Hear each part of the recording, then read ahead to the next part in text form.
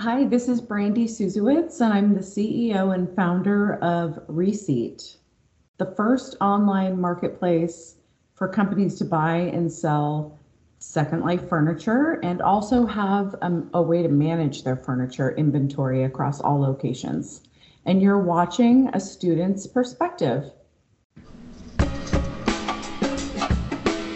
Hi there, and thanks for tuning in to A Student's Perspective, the weekly series that connects students with designers, manufacturers, educators, industry professionals, and design media celebrities to hear their stories on just how they've gotten to where they are now. Through our conversations, we connect the past, present, and future of design to show just how much we can learn from each other to grow towards our fullest potential without prescribed limitations. Think of A Student's Perspective as a weekly design lecture series from the student's point of view. A Student's Perspective is a division of the nonprofit University Hall of Innovation, whose goals are to connect students with the design industry through design challenges and mentorship, and a collaboration with the Marywood University Interior Architecture Program in Scranton, Pennsylvania. All interviews can be found in their video format at www.astudentsperspective.tv.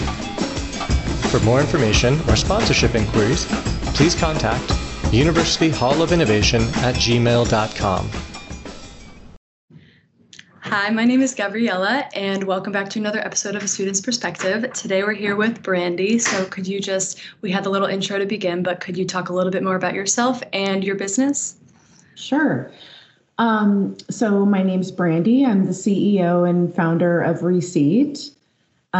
It's a company that I actually founded right at the beginning of the pandemic because my husband and I worked for the same furniture dealership in the San Francisco Bay Area, and we both received a 50% pay cut to our income.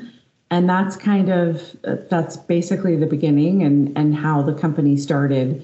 But I've been in the furniture industry for 25 plus years and basically saw the furniture waste happen on every single one of my projects.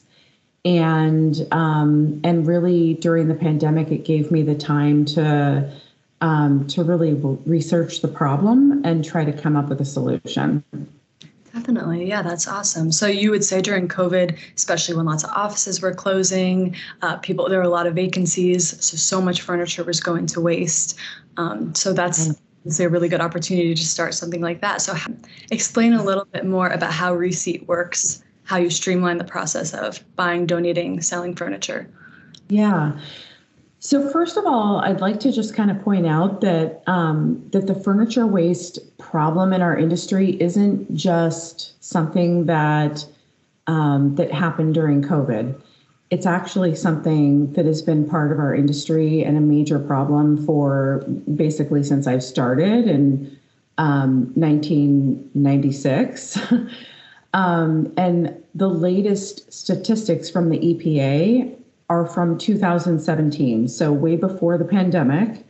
And those statistics are that 98% of the furniture that we're selling companies is ending up in the landfill. Less than 2% of the furniture is receiving a second life or even being properly recycled, because in order to properly recycle commercial furniture, you've got to take it completely apart.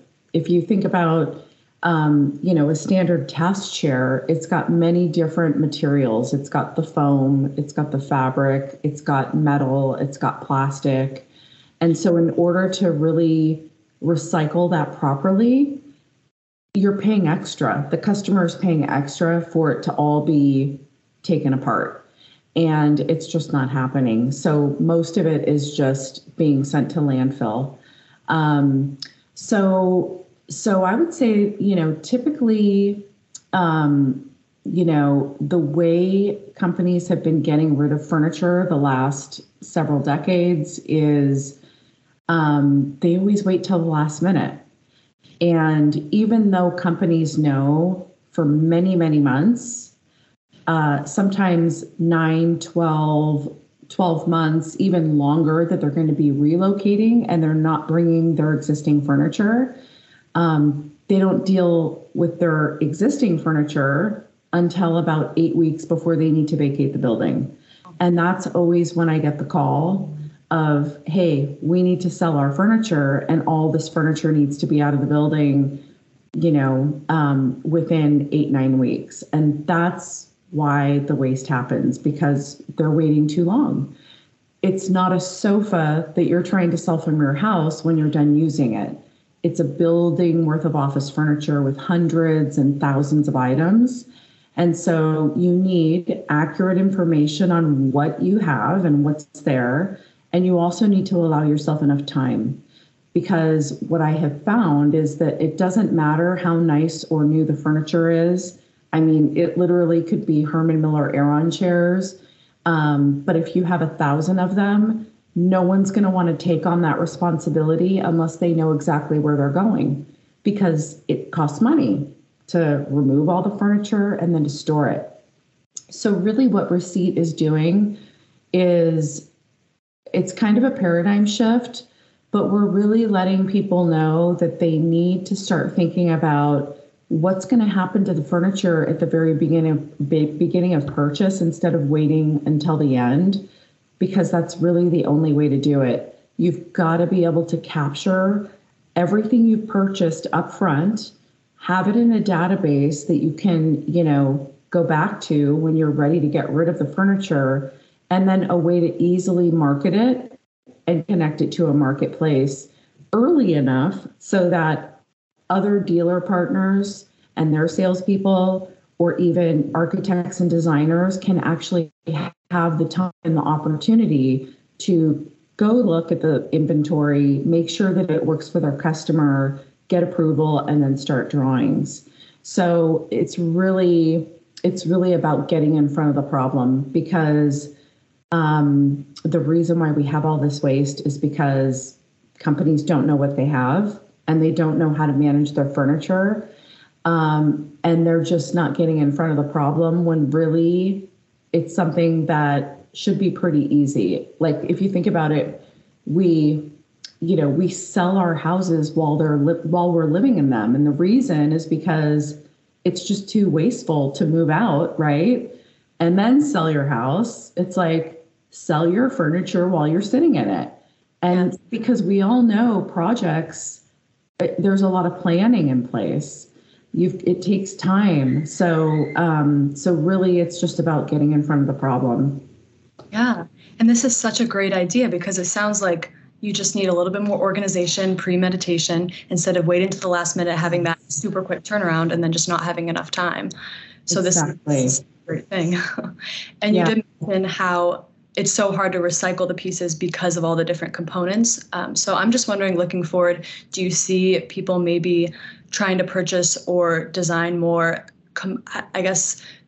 easier to deconstruct furniture so that it's easier to recycle eventually? Mm-hmm. I see a lot of manufacturers doing that, which I think is a great idea. Of course, if it's less labor intensive to take apart the furniture and recycle it, it's going to be less money to the end user that they have to, put out. But it's interesting because there's like a lot of regulations already happening in Europe, and this is something that's going to end up by being here sooner than we know it. So they've got to be prepared, and they've got to, they've got to have a way to manage their furniture. It's too irresponsible to be making these, massive purchases and not having a plan. We're an industry that operates at enormous scale, and the furniture that these companies are buying, it's going straight to landfill. And so it's taking, decades and decades and decades to disintegrate, and it's just a mess. But what we're saying, and kind of our tagline that we tell everybody, is simply a little bit of forethought can end a lot of waste. Yeah. So really, that's all it takes. So we just have to be more, thoughtful. Mm-hmm. And I'm sure that's a pretty easy sentiment to market to any business to get them to start using this, because just with it doesn't take that much. It's just a little bit more planning, just like you said, will pay dividends in the future. Absolutely. Yeah. And this is furniture that, it's not IKEA furniture. Yeah. There's nothing wrong with IKEA. IKEA has, its purpose, but, even IKEA has a second life cycle program. And this is furniture that, really it's not really built to last, but the commercial furniture industry is, they're manufacturing furniture that's built to last decades and decades and decades. And most of it isn't even saying 1 decade. And the reason for that is because most leases last between 5 and 10 years. And so every time a customer moves, the trend is to just get rid of everything that they have and get new for the new space. And how often is any of that like worn down that you couldn't use it anymore? Not much, right? Not much at all. And when I started in the industry, I was, part of my job was new business development. So I would go out to these, companies that were growing or moving and needed more furniture. And I remember my first question that I would always ask them was, well, what are your plans with your existing furniture? Because I'm meeting at their office and I'm looking around and I'm like, wow, this is great furniture. It's less than 10 years old. It's manufactured by one of the top 6 brands. What's going on with this furniture? And so that was always my first question. And I would typically meet with the customer about 9 months before they were actually moving. So they know, like 9 months before at least, that they're going to move and they're not bringing their existing furniture. So why do they wait till 8 weeks? And I'm totally convinced that the main reason is because it's typically the facilities manager that is handling the new project and also liquidating the existing building. And he's so busy with, getting the new building ready for their employees. And he knows that in order to get somebody interested in his existing furniture, the first thing they're going to ask for is an inventory. And companies don't have inventories. And so that's why it's put off, because in order for him to get somebody interested, him or her interested, they've got to go to their buildings. They have to identify every single piece of furniture, take a photo of it, measure it, and then upload it to some kind of a share document. And it's so time consuming, especially when you're talking about floors and floors of furniture. So it's like the last thing they want to do, Definitely. And so it's kind of an afterthought. Gotcha. Yeah. Do you see a lot of offices vacating at similar rates to COVID when everybody was going home? Like, is this still something that's happening rapidly, giving you more opportunity for your business? In the beginning, it was a lot busier. People were just getting rid of furniture, trying to get out of their leases. But quite honestly, in the last probably 6 months, we've seen a real shift. People and companies are wanting to return to the office, at least hybrid. And I'll tell you that the thing that we struggle with is, as far as the whole hybrid work thing, is we hire a lot of students they've just graduated, right? And it's like their first job out of college. And it's so hard to try to train somebody via Zoom. I mean, it's not impossible, but for sure, you get so much more out of it when you're actually working side by side with somebody. You're going to job sites. You're, able to ask those questions on the fly that instead of like thinking about it, forgetting about the question, and then maybe remembering weeks later, and sending an email. I just don't think that it's sustainable for the long term. I mean, I think it's fine for maybe people that have been in the industry for a long time and they know what they're doing. but especially people that are just coming out of, college and into the workforce, I think that it's really not ideal. So we actually have a lot of our interns that, we have an office space, but we really don't use it, but they come to our house. And we have stations that we set up in our living room and dining room. So they come here and they work because they just enjoy it better. I feel like, they can ask questions, learn more. So, yeah. That makes sense. From a student during COVID, I was a junior in high school when COVID started, and it was just the worst. The online learning was the worst thing. Exactly what you were saying. You'd think of a question, you couldn't ask it in person, you'd forget it. There were just so many things that made it not ideal. So I really agree that it's not a sustainable way to keep moving forward. We need to be face to face with people. Yeah. I mean, it's good for some people, especially maybe like when you're older, in your 30s and having a family and you want that more flexibility. But I think by then you really know your job and, you can pretty much work on autopilot, right? Yes. But when you're just out of college, it's a lot harder to do. For sure. And then I was just wondering, like, looking forward at the future of your business, and what areas are you maybe looking to grow? Where do you see where do you see more growth in your business? Well, so the concept, basically the concept of capturing that information up front and having it connect to a circular marketplace automatically when you're done with it.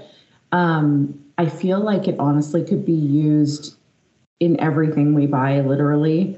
And the reason why I think that is, for instance, we've got a 3-car garage. And we don't park any of our cars in it because there's so much crap in our garage. There's boxes and boxes and boxes of stuff. I don't even know what's out there.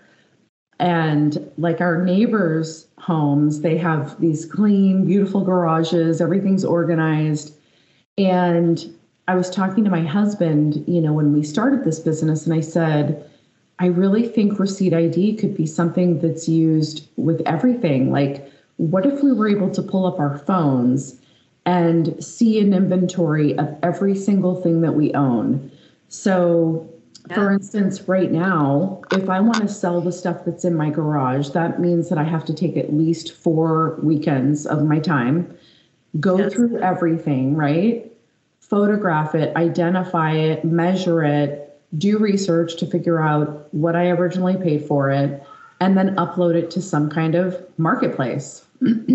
But if I had everything I owned on my cell phone and I just looked through my inventory and I said, those skis that I only used once in Tahoe, click sell, automatically goes to the marketplace. I don't have to do anything. Those books that I have, or those children's books, or my kids' clothes that I don't use, donate. Click, automatically gets donated. Then we're able to, get the items that we don't use into the people's hands that can use it. And I think that part of the reason why it's not done more often, and, the circular economy is something that people are really trying to figure out, is because they just don't understand that they're making it too complicated. I think that honestly, it's really just about capturing what you're purchasing, having a record of that, and having it easily be able to connect to a marketplace, and making it easy for consumers, the sellers and the buyers.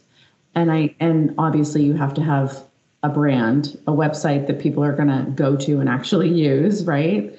But I think that really, it's that easy. I don't know. We'll see. And as far as growing the company, like I said, I think that it could be used in everything, really. For instance, we have a couple of NDAs with some very large architectural firms that really are looking at what we created, and they believe that the same concept could be used for construction materials. Wow. Yeah. So, and I'm not like, I know nothing about construction materials, but I totally believe that the same concept could be used. And I see that something like this definitely will be happening in the future for construction materials as well. Thinking about what's going to happen to that building, all the materials to construct the building, and everything that's in that building needs to have a plan, because look at how wasteful we are, and we can do it with technology. It exists right now. So let's use it, This is such a good point, that this concept is so applicable to so many things. It's making me think of someone else we had on the podcast earlier this year was the CEO of Saltico, which we've talked about sustainable clothes, you talked about fast fashion, and it's something that's making me think of how you could use this for selling old clothes instead of just throwing it out, or exactly for so many things. What's really funny is, I'm sure you've heard of Poshmark. Yes. So Poshmark was one of my clients about 7 years ago. And it was so cool because I had seen that concept, and I thought to myself at the time when I met with the CEO, this is so cool. This could be used in the commercial furniture world. Like, why isn't this being done?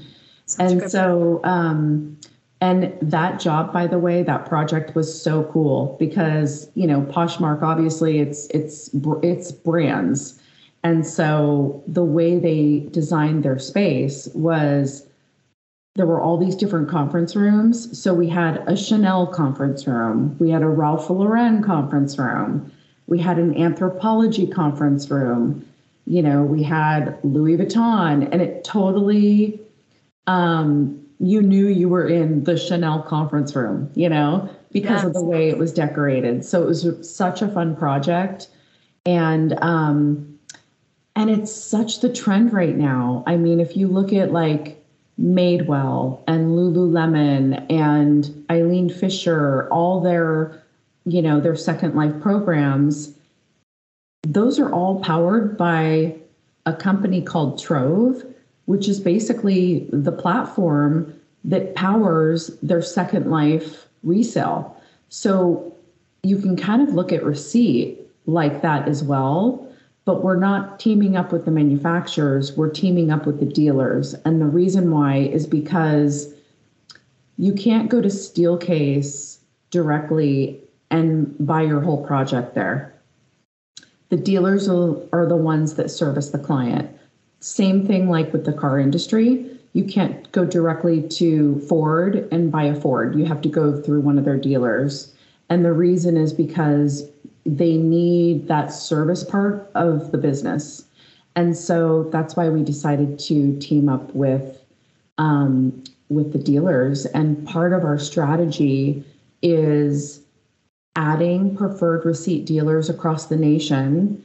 And if a dealer agrees to become a preferred receipt dealer, what that means is they've agreed about our mission. They know that our industry is extremely wasteful and most of it's ending up in the landfill. So they're agreeing to proactively register their orders with receipt IDs, giving their customers already a proactive plan in place as to what's going to happen to that furniture. So far, and we just started this program about 6 months ago, and so far we have $1.2 billion in new furniture sales that are coming with a plan for the second life cycle of their furniture. So in about another 6 months, we expect that to double. And, my dream is literally to have every commercial furniture order with a receipt ID. Yeah. Because you just need that. You need it, That's awesome. Yeah. So we talked a little bit about how I know you work mainly in like the bigger companies, but in terms of maybe someone who wants to be more sustainable in their own home with their own furniture, aside from using apps like Poshmark or whatever else? How else can they attempt to be more sustainable, less wasteful, things like that? Like in their homes? Yes. Oh, well, I mean, for furniture, you know, Poshmark, but First Dibs, Cherish is a great way. I even shop on Facebook Marketplace for furniture. I swear to you, you know, just pick like a uppity kind of, you know, location, right? I mean, like Los Gatos is right next to us, and the women, the housewives or whoever's decorating their house, right? They've got so much money and they're redoing their houses every couple of years. I mean, you know, for furniture, go there. You can work out such great deals, and we have so many resources on the planet. We really don't need to manufacture new furniture. The other thing that I love is that my youngest daughter, she's 22, and her generation, I swear, is just so freaking cool because they are so into this. My daughter doesn't buy anything new. She buys everything on Poshmark. She's always bringing things home to show me how to be more sustainable. She bought me, you know, the bags for the grocery store. Little things like that. The little things like that.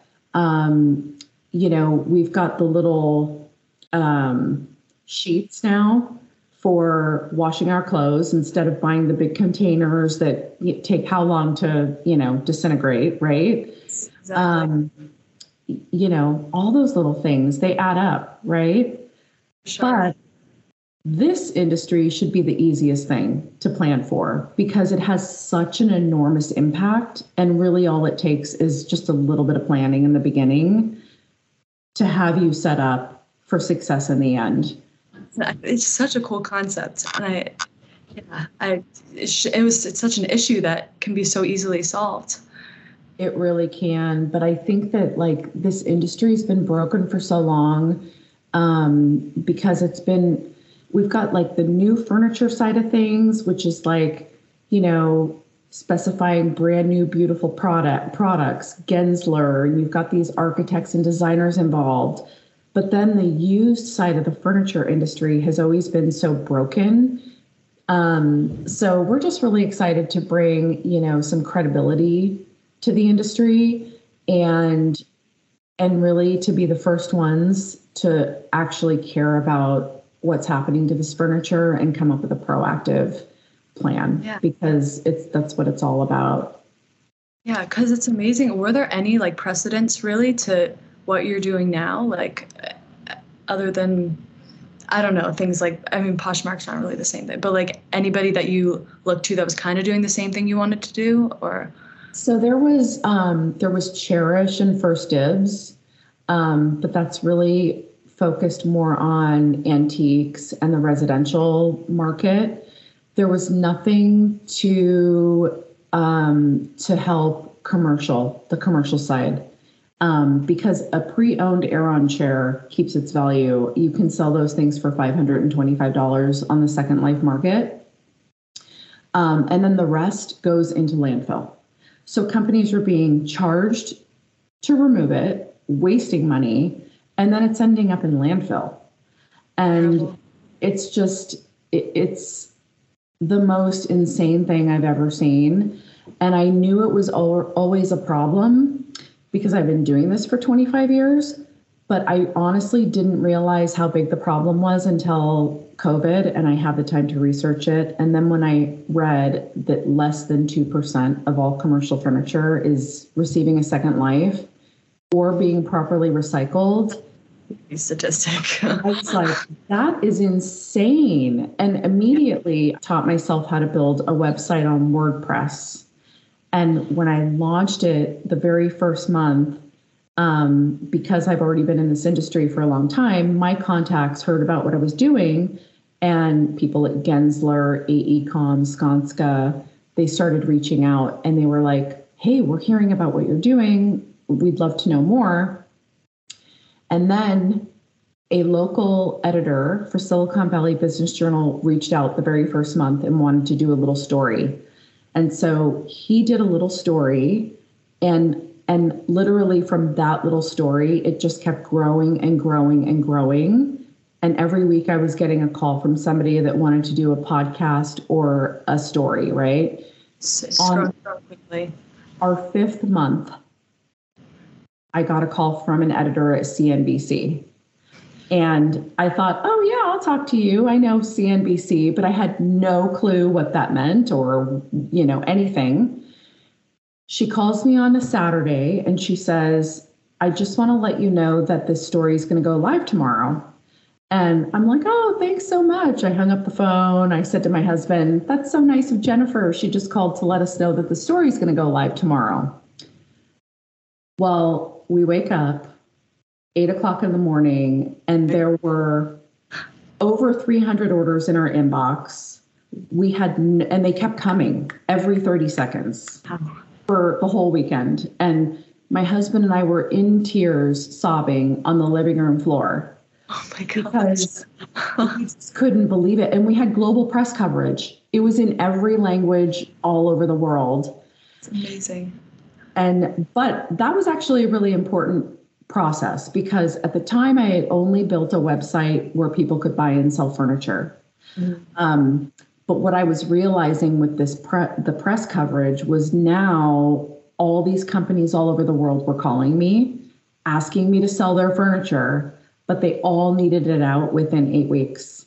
And I had to turn them away, so many people. Gosh. For several weeks. So I kind of felt like a failure, because somehow I had, been able to drum up all this attention, but then I was turning a lot of people away.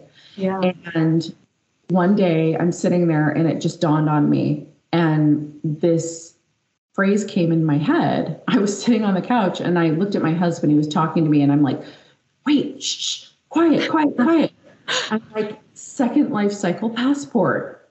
Receipt ID. I'm like, this is crazy. This is why this is happening, because we're not proactively thinking about what's happening. The problem isn't that companies decide to move in 8 weeks and they're stressed for time. It's really that they're not set up for success from the very beginning, because Oracle or any other company you deal with in this industry, they always know for 9, 12 months, a year, sometimes even longer, that they're not going to be bringing their furniture and that they're moving, and so they do have a plan. They can have a plan. They can be proactive. They can keep it out of landfill. They just need the proper tools, Yes. That's it. Yeah, this is so awesome. This has been so great to learn about this. Cool. Something we ask everybody who comes on the podcast is if you could go back and give yourself one piece of advice when you were in school, which I don't know if you already knew you wanted to be involved in the furniture industry back then. Was that something you always wanted to do? Mm-hmm. Yeah. So my story is kind of interesting. I don't think it's it's not very traditional at all, because I became a mother at 16. And so I was a teenage mom. I was kicked out of my house when I was 17. And my grandfather let me live in one of his apartment buildings that he owned, because he owned a bunch of apartments. And so he had a vacant apartment. And he told me all I needed to do was go to school. Don't worry about paying rent. So I went to school. I almost finished my associate's degree in interior design, but I ended up by getting pregnant a second time with I ended up by marrying my teenage boyfriend. And I think that part of me being so naive, because I was so naive, I didn't finish high school, in fact. And so I went to a community college when I was 18. And I think part of something that helped me was being naive, asking the questions, and just not being afraid. I think that having a child at 16 really put a fire under me. And so I was so concerned with being able to take care of my child, that I didn't let fear in the way. You know, I didn't worry about asking a silly question, or, you know, asking it twice or three times, or even showing up on a job site and just trying to talk to people and trying to find the decision maker there. Drive is the thing that gets you there. It's how bad do you want it, really? So I think my advice is don't be fearful. You know, when I was younger, I was so self-conscious, and I even asked those questions still, even though I was so self-conscious and shy. But push yourself, because every time you push yourself, you push those boundaries.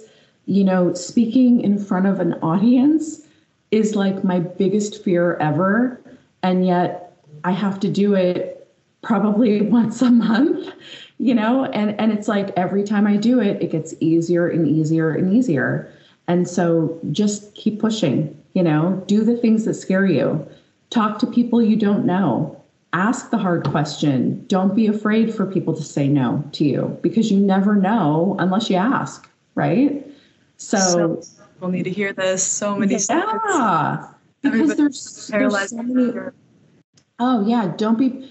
I can't even imagine now with your generation and the internet. I mean, I didn't have that. Every little action is recommended. And it's, oh my gosh, I'm getting conscious.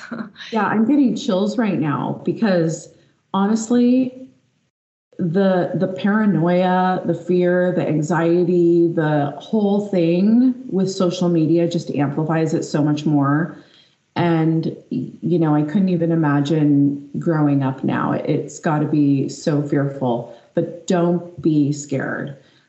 Get out there. I mean, I'm going to swear right now, but holy crap, if I could do it, anybody can do it, you know, because I had all the odds stacked against me, every single one. Story is so inspirational.